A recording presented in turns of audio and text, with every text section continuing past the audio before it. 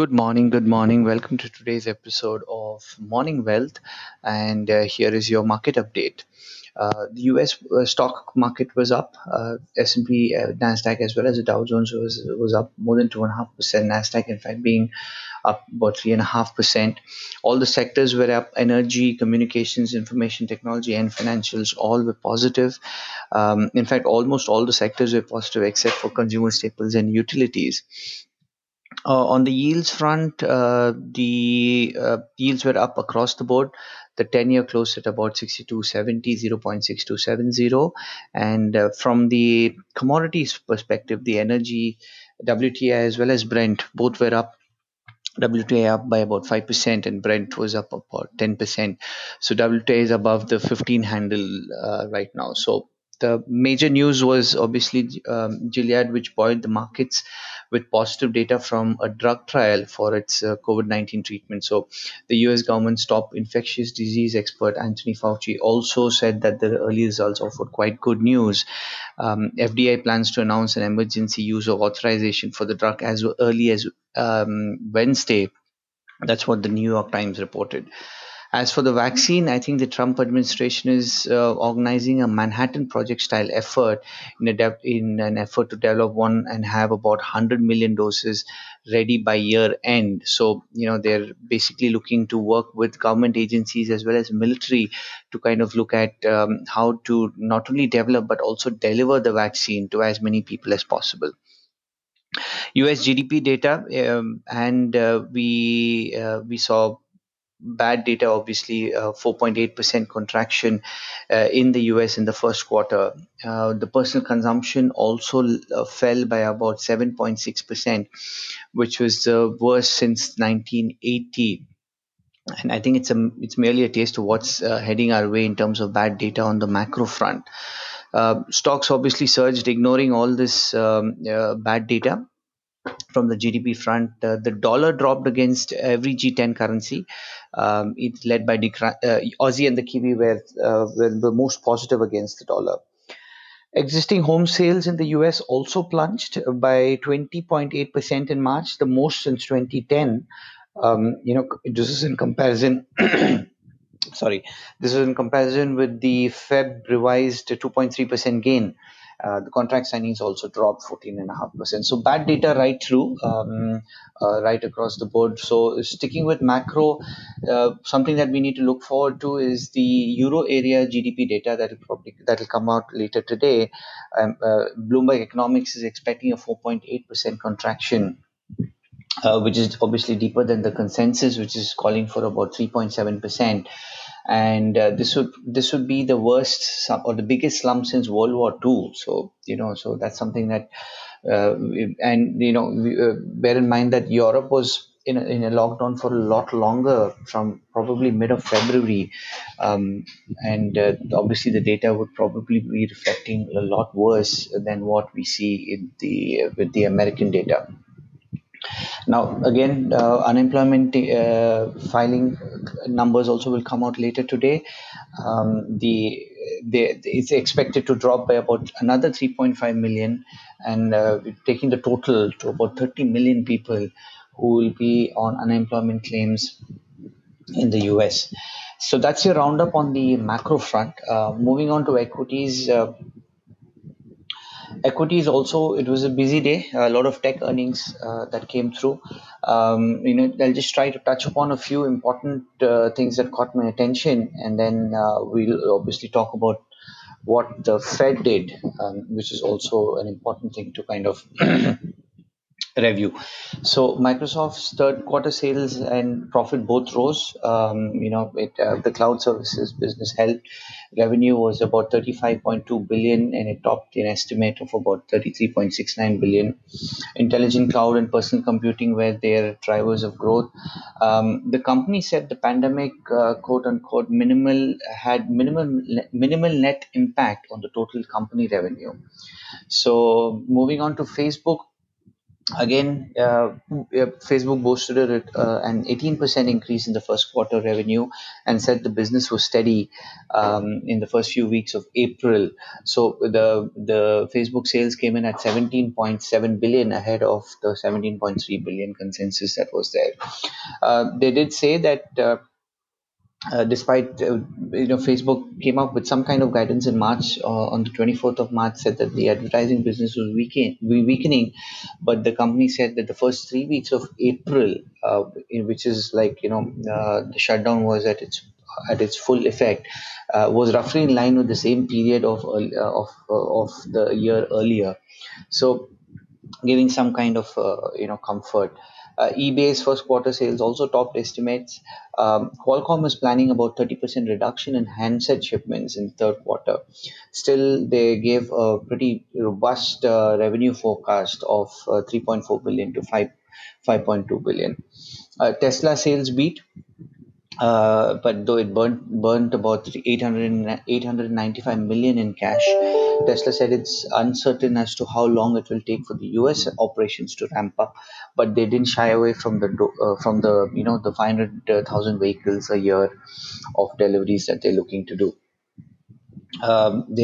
They also did mention that they'll probably revisit their annual guidance with its second quarter results.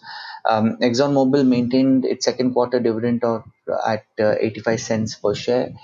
Boeing is targeting a 10% reduction in staff and cutting commercial plane production costs. GE saw a big slump in aviation. Free cash flows from industrial business was roughly in line with their prior guidance. Bank of China also posted a 3.2% gain in profits.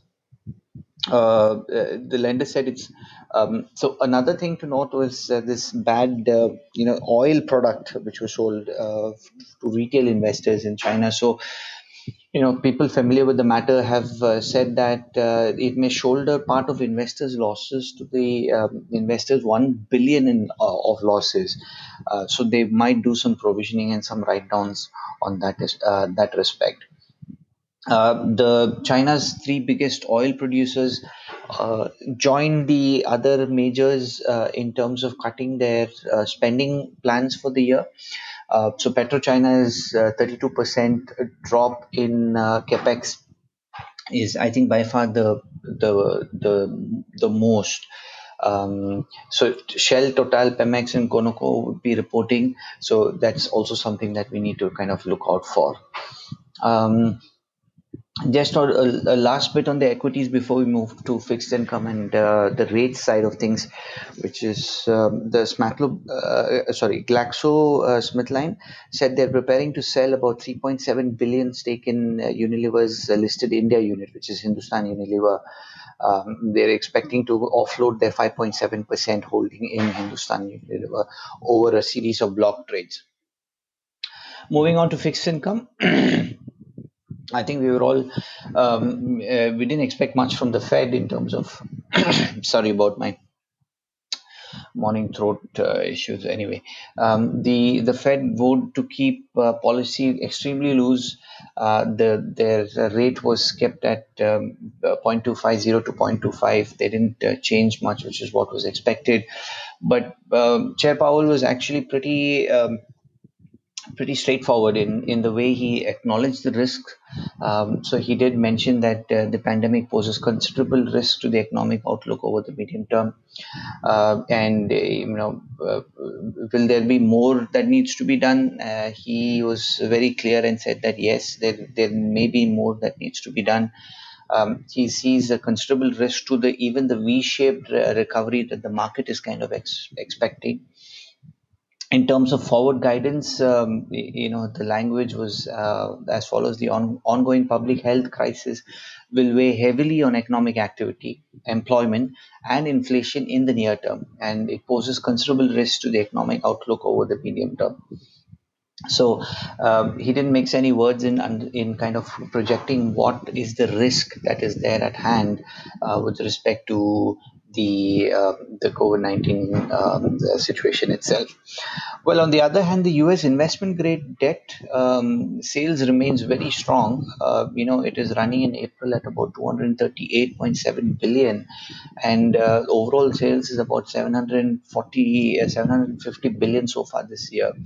This is almost double the pace that we saw in the aftermath of the financial crisis. This is as per a report from Bank of America. So which is strange because the spreads are all pretty high, but there are buyers, and the team also wrote that the reason why the US IG companies are able to issue at such scale is primarily that the Fed announced to buy corporate bonds in the primary and secondary markets. So that turned everyone else into the buyer, but Fed has not actually bought even a single bond. But they're expected to do that anytime now. So that's what signaling, that's the power of signaling that Fed has, right?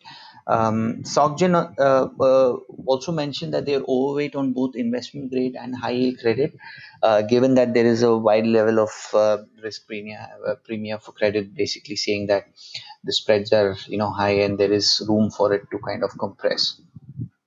Lastly, on the forex front, pretty the drivers on the forex were pretty much the same. The US dollar fell as investors snapped up high beta currency. So overall, a risk on day. So New Zealand dollar and the Australian and the Canadian dollars, all the three rose. So what we'll be looking forward to, as I mentioned, is the European Central Bank's monetary policy statement, which is going to come up later. Today. So all the things that moved. In fact, the U.S. GDP data didn't the market didn't react much to it. The dollar didn't react much to it. I think the market was expecting about 5%. So if it would have been contraction of 6% and more, then the market could have given up, dollar strength, or there would have been even prolonged dollar weakness for that day. But that didn't happen, and a 4.8% was pretty much a dud in terms of the report itself. So then we are looking forward to the European banks. We're not expecting much. Just a note on the Euro USD is that the Euro USD is walking into the ECB well below the 50, 100 and the 200-day moving average. In fact, it's just hugging the 20-day moving average. The signs that bears remain in control, but we should see, in all probability, Lagarde is going to sound very dovish, and they also launched their pandemic emergency purchase program about 5 weeks ago, and I doubt they will do a lot from, given that it's just launched. So they would want it. They would want to see how it kind of does, and then they'll probably take the next step. Dollar caddy also fell, and basically Canadian dollar also appreciated. So oil prices obviously helped that pair. Good data on Australia. Lastly, the CPI growth, it increased in the first quarter. Annualized inflation rate rising at 2.2% from 1.8%. So that helped. And New Zealand's trade surplus going into March also, on the back of stronger imports and exports, both help both the currencies. One word of what we need to not caution, but one thing that we need to kind of look forward to is the Chinese PMI, which is scheduled for release. So that will probably give us a little sense of how the Aussie and the New Zealand dollar is going to kind of behave. So that's your market update, and have a good day and have a good month end. Thank you so much.